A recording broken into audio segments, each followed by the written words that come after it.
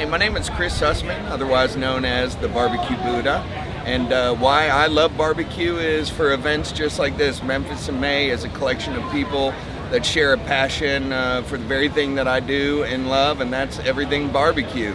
And it's not about the destination; it's about the journey, and it's a love affair for me to share it with so many people that are excited about the same subject.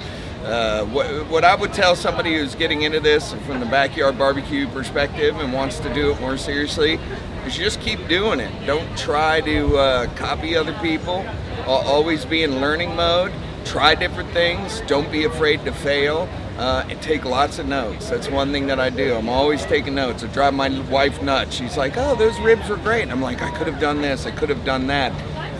I like to take it seriously for no other reason than I just compete against myself. So if you have that passion, it's something that burns inside of you, and it's something that's really great to share with other people. And in a nutshell, that's my advice, and also why I love barbecue.